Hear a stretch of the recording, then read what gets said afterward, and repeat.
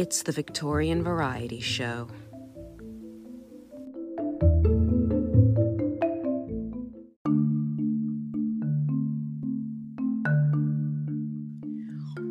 Friends of the fleeting skate, behold in this a wrinkle-maniac's dream of earthly bliss, sketched by the frantic pen of one who thinks that heaven is paved with everlasting rinks, where cherubs sweep forever in a day, smooth tepid ice that never melts away, while graceful, gay, good-natured lovers blend to endless tune in circles without end.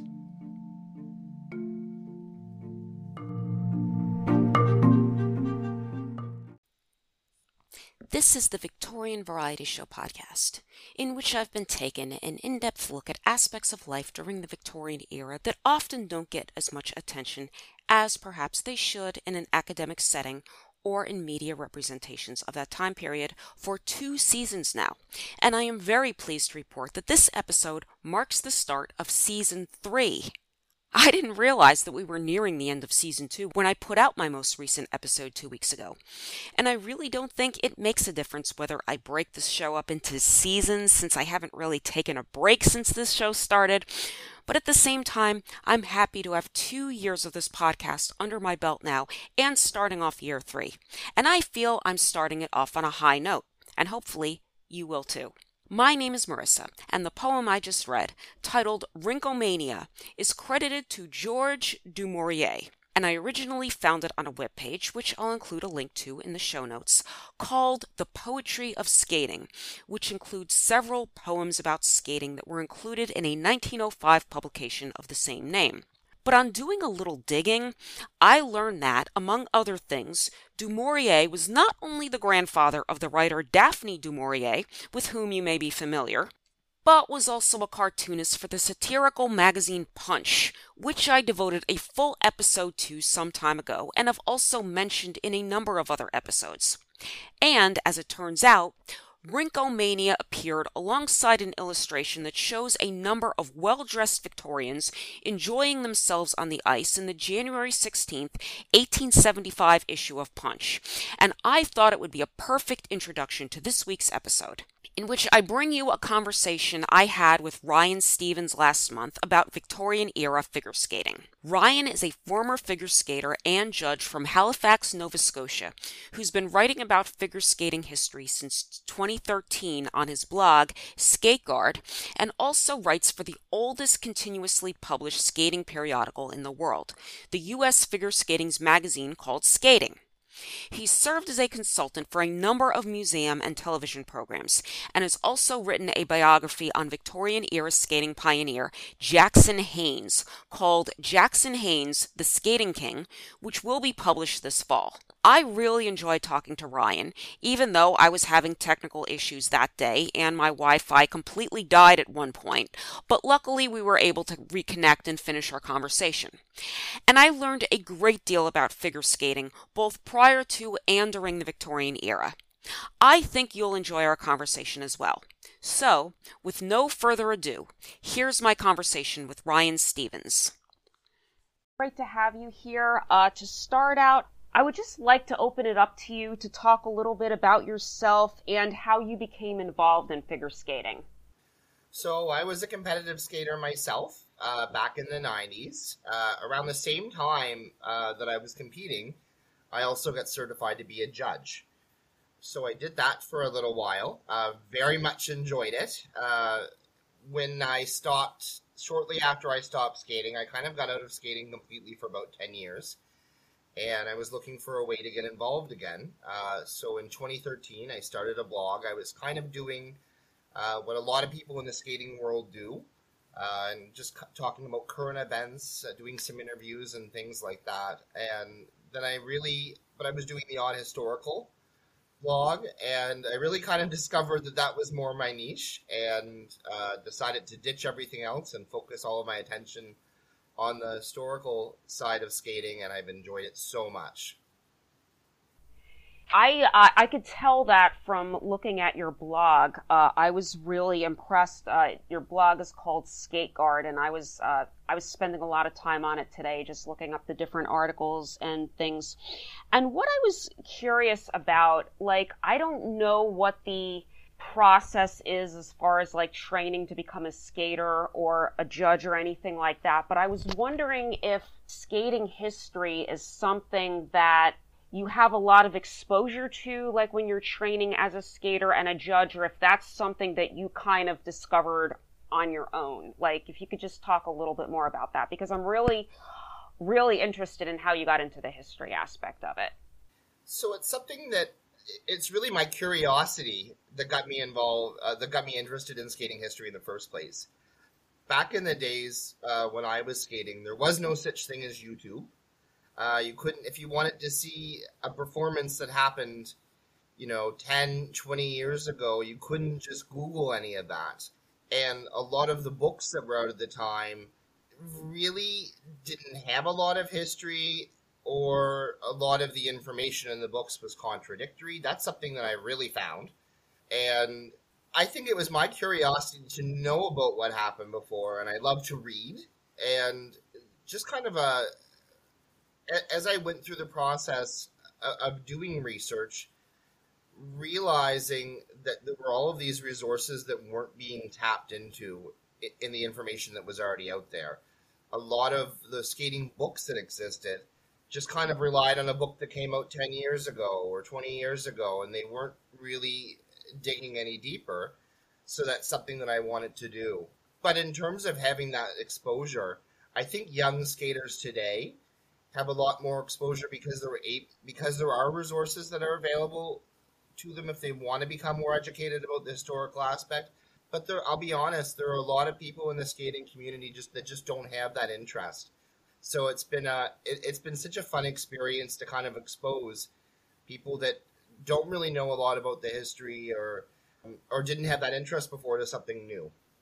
You said a lot of the people that are in the skating community really are not that interested. So do you find that the people who are interested are more outside the skating community, or?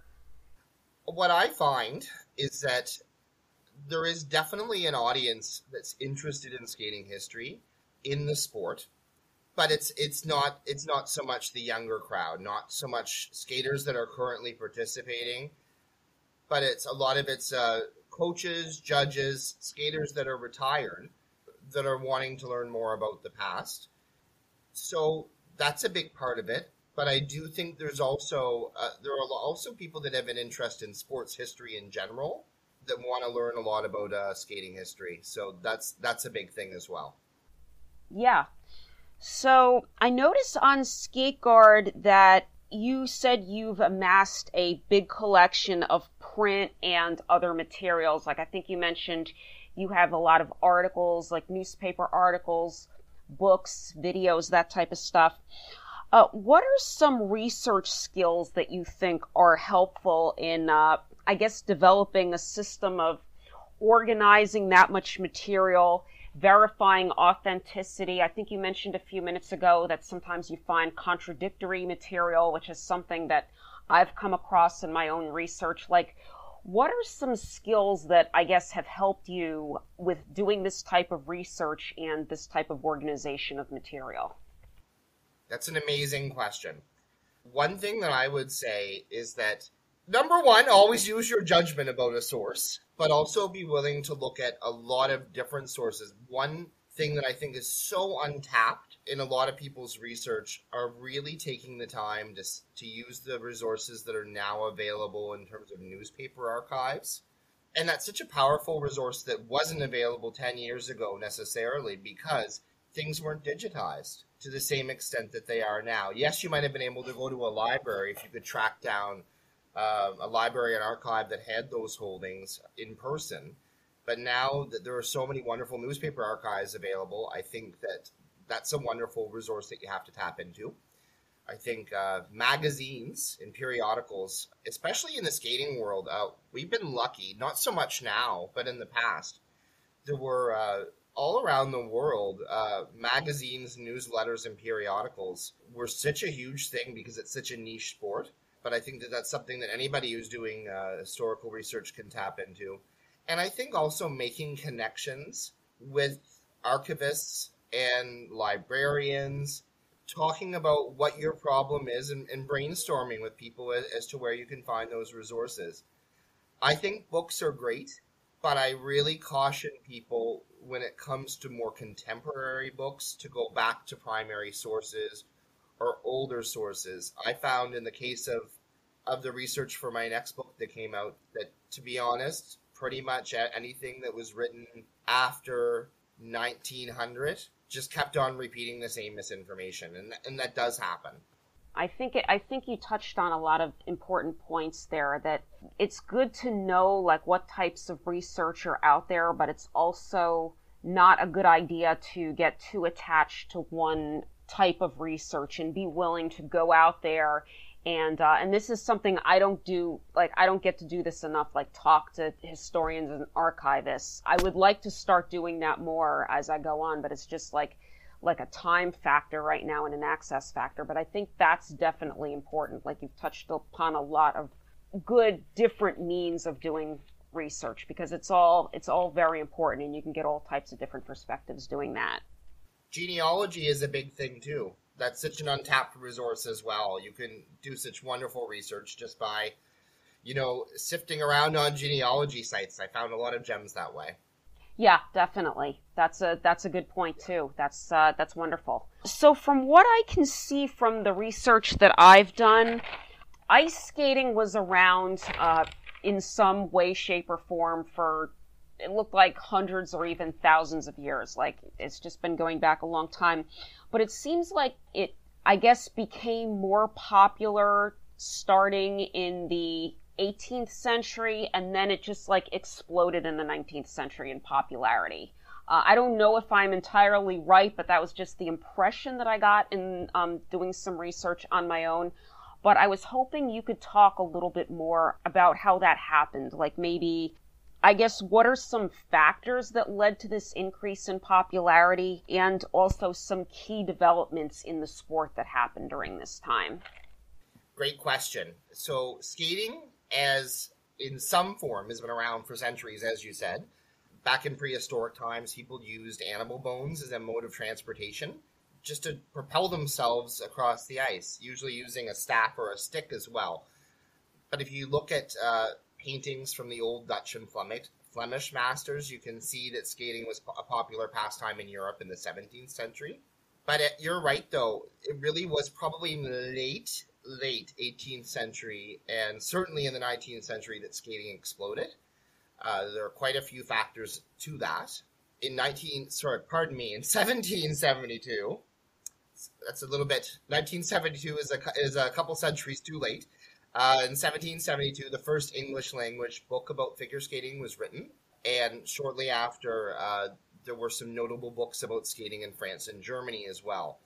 But figure skating developed differently at a different pace in each country, and how things developed in England were very different to how they developed in North America.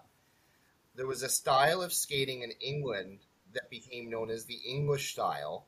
That was a very, I don't want to say rigid, but it was a very, if you look at the style of skating you see today, and you see, people using their arms and being expressive in their movement, it was nothing like that. It was a very kind of a ramrod style, very motionless, quick turns, no bending of the knee. That was very, very popular in England. In North America, you had kind of a different development of that style, but what they were more interested in was in the patterns that were carved out in the ice. So that became known as special figures or fancy skating. So in that particular style, they were more concerned with, creating these elaborate patterns on the ice. People were trying to draw their own, to carve out their own names, things like that.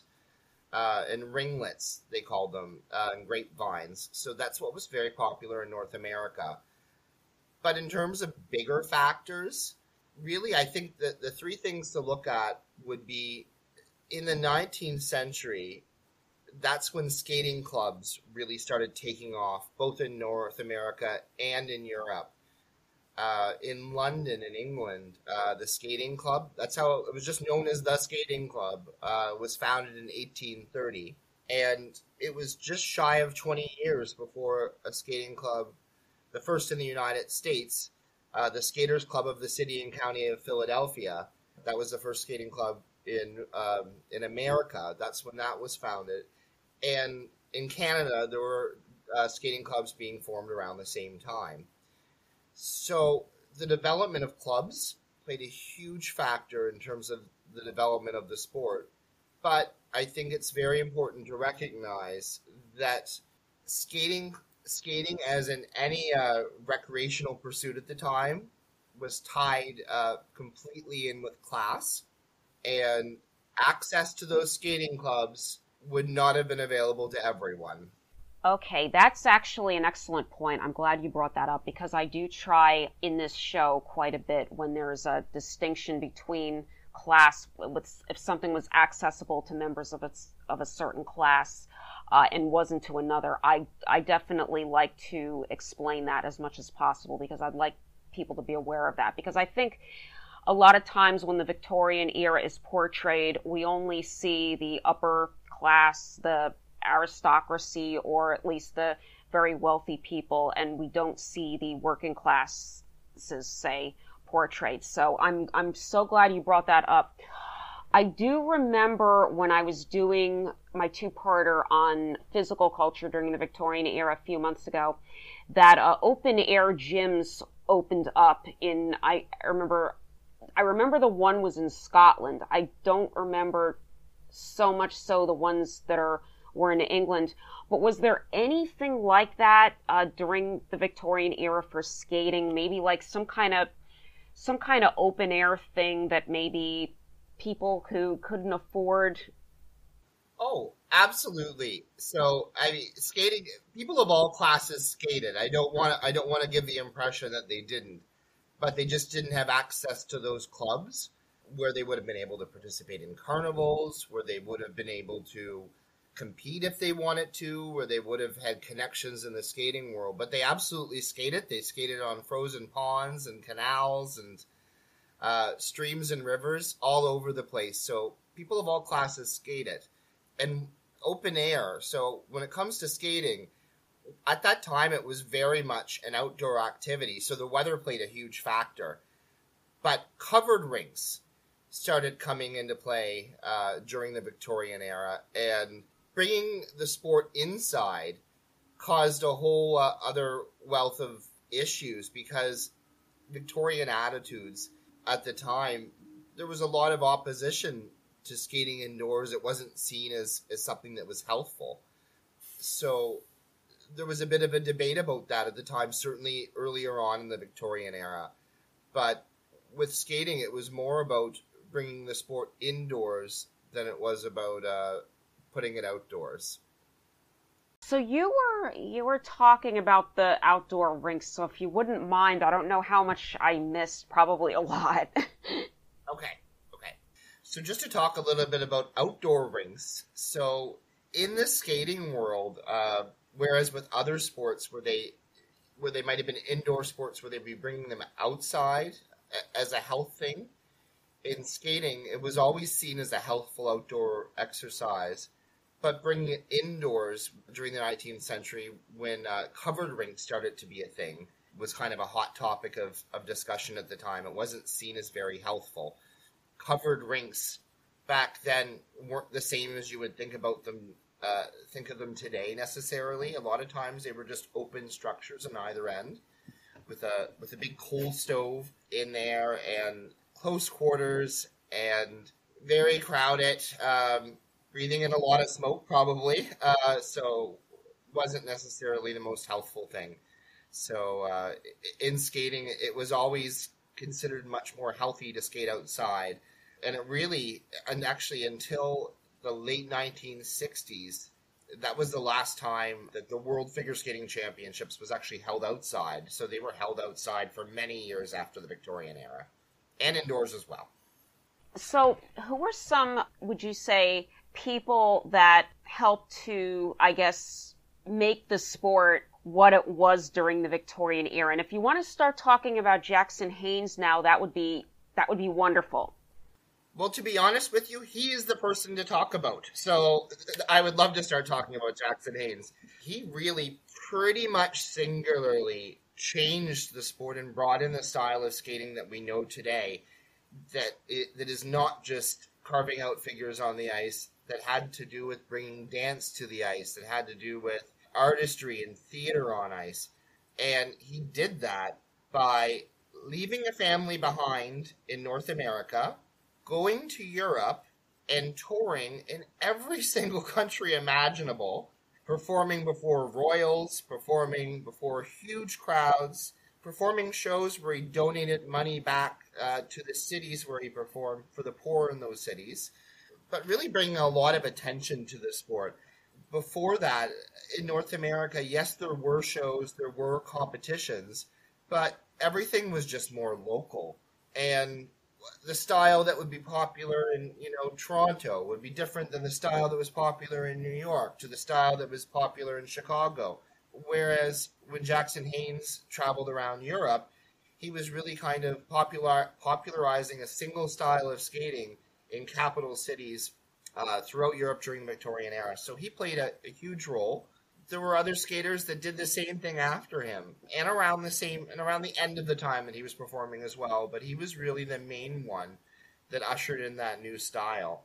And that, in the years following his death in 1875, that style of skating only grew in popularity. And by the Edwardian era, it was just huge.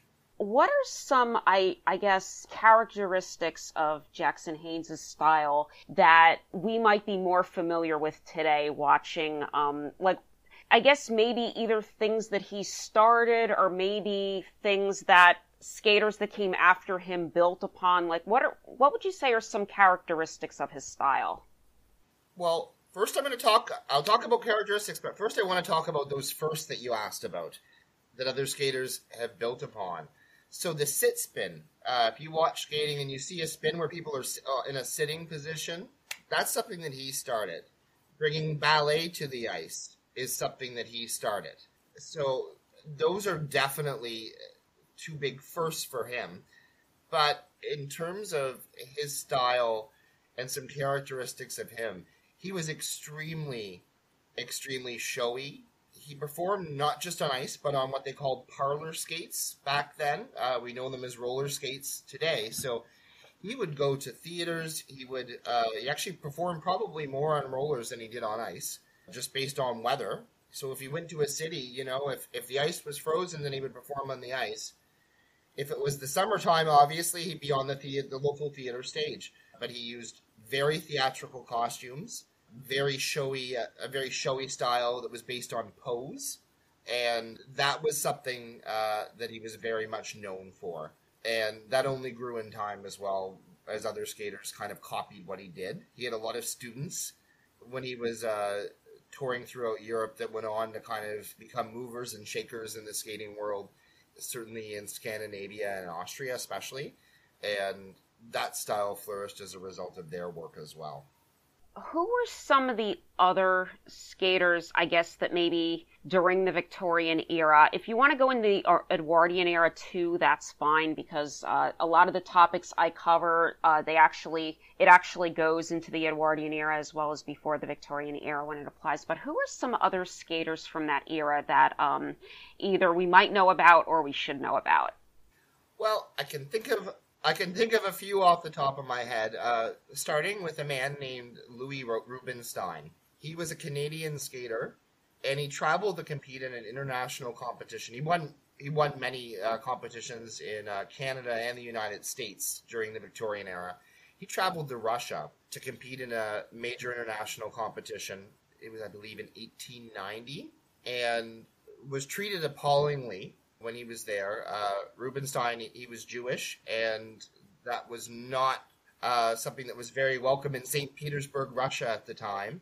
He was told by the police that he had to leave immediately, and they ended up allowing him to stay ultimately to compete in the competition, and he won a gold medal there. but very important pioneer for skating not only in Canada but in the United States. Another incredibly important pioneer, and this is going more into the Edwardian era, is a woman named Madge Syers. She was the first woman to compete at the World Figure Skating Championships in 1902.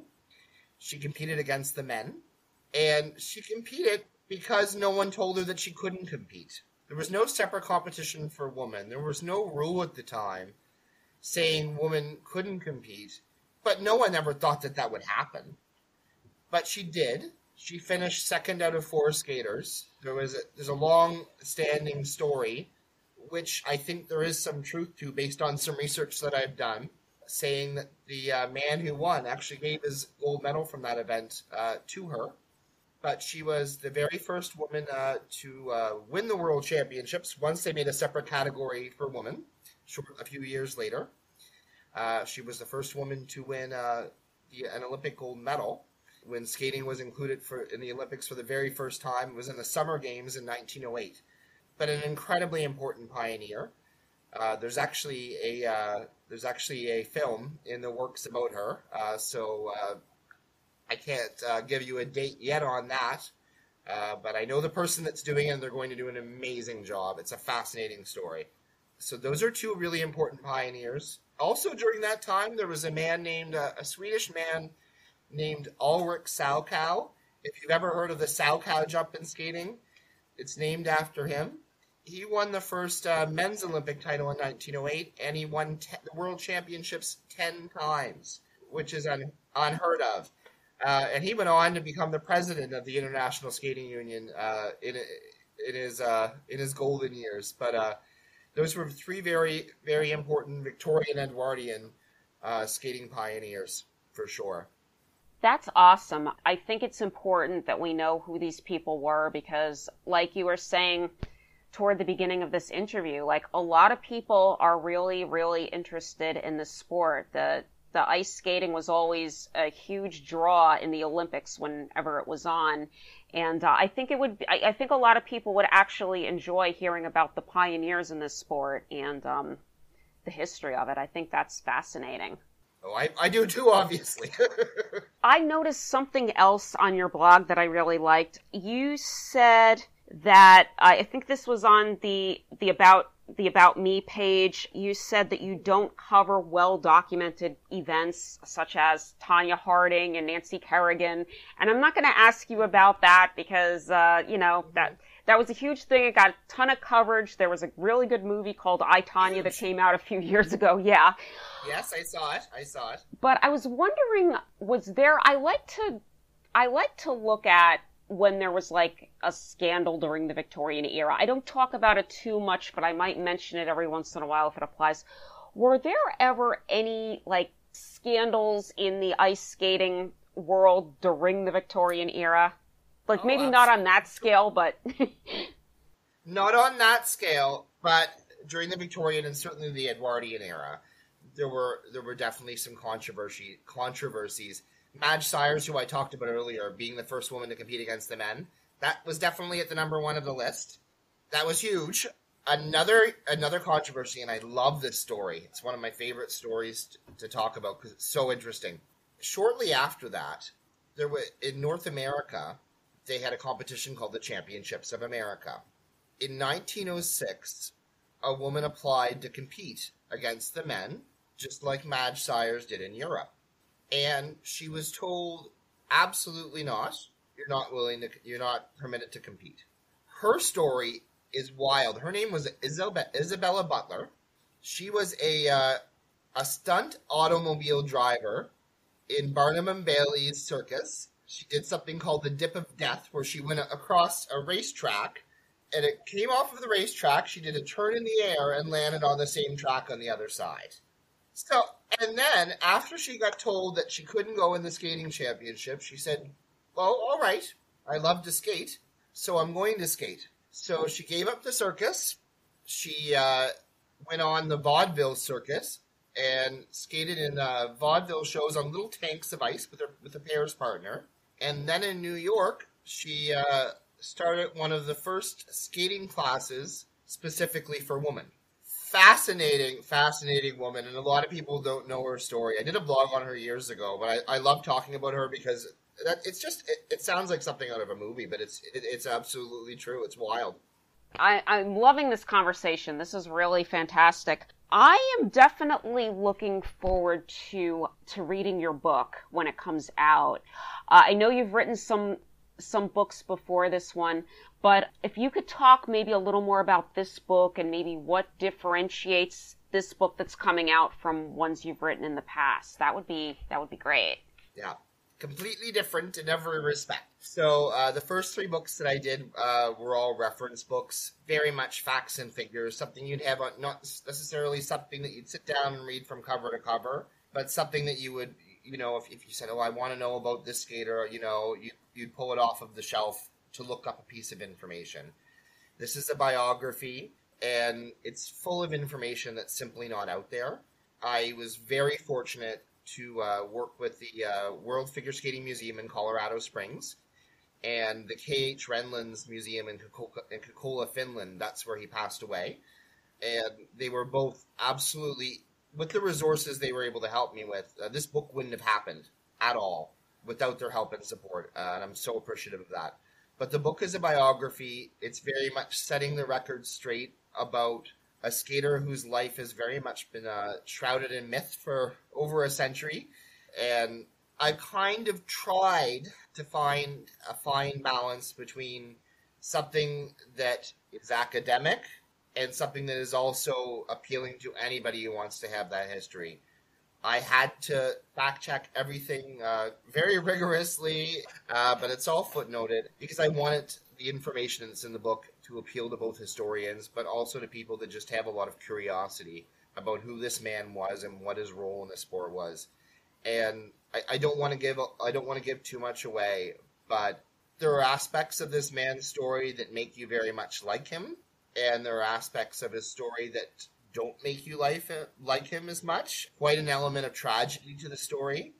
So it's a pretty interesting read. I think that people that I think whether or not you're coming from a skating background or not, I think you're going to be quite shocked by who the father of figure skating really was.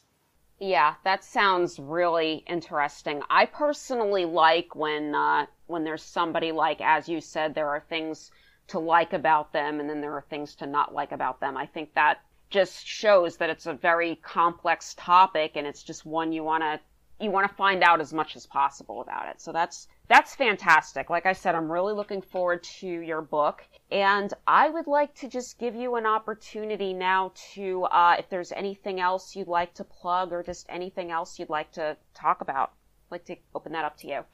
I just love more people to learn about skating history. I have a blog. I've had one for 10 years. It's at skateguard1.blogspot.ca. Completely searchable. So if you want to learn about skating in the 90s or you want to learn about skating in the 1890s, it's all there. I have 3 books as well. I'll be honest, if you're not coming from a skating background, I'm not sure if those books are going to be the books for you, but this one, if you're interested in history, this next one absolutely is. It's called Jackson Haynes, the Skating King. You can order it. It's available for pre-order on Barnes & Noble, and it's going to be out on November 1st. It'll be out all over the place then, and I'd love to have you read it.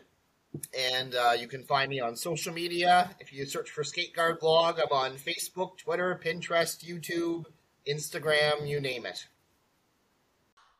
I would really like to thank Ryan Stevens for coming on this show and talking to me, and I will include links to his work and where you can find him in the show notes. And I hope you'll check out his work. I definitely feel that the history of figure skating deserves attention, especially given the popularity of figure skating competitions, and the Skate Guard blog is a fantastic place to start. And you can pre-order Ryan's upcoming book, Jackson Haynes, the Skating King, on a number of websites, including Amazon and BarnesandNoble.com. And now, I would love to know what you think. Email me at thevictorianvarietyshow@gmail.com or leave me a voice message at podcasters.spotify.com/pod/show/Marissa-D96/message. If you're still on the platform formerly known as Twitter, now known as X, although I don't really know how many people are calling it that, you can also follow me there if you don't already at twitter.com/VictorianVariety1. And you can also follow me on Threads at threads.net/@MarissaDF13. If you'd like to support the show financially, there are a few ways you can do that. You can become a monthly supporter for as little as 99 cents US a month at podcasters.spotify.com/pod/show/Marissa-D96/support. Or you can make a one-time donation by buying me a coffee at buymeacoffee.com/MarissaDF13 on my Linktree page at Linktree/The Victorian Variety Show, or if you're listening on the Good Pods app. And finally, I'd greatly appreciate it if you could take a moment to rate and review this podcast on Apple Podcasts, Good Pods, Spotify, Podchaser, Audible, or wherever you listen, as that will help this podcast reach more listeners. I really hope you enjoyed this Season 3 premiere episode and my conversation with Ryan Stevens. I am hoping to have more guests on in the coming months. I feel interviews can give us a unique perspective into the topics that I cover on this show, and I definitely don't do enough of them. I plan to be back in 2 weeks with a brand new episode on a topic that I've been looking forward to covering for some time.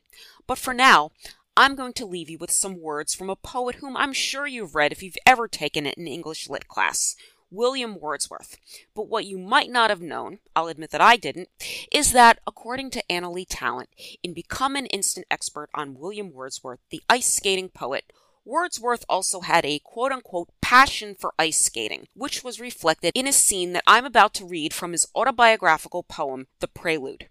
Wordsworth apparently started writing this poem in his late 20s and continued to work on it throughout his life. And it wasn't published until several months after his death at the age of 80 in 1850. This scene, in which Wordsworth recounts a childhood skating experience, appears in the first of the Prelude's 14 books.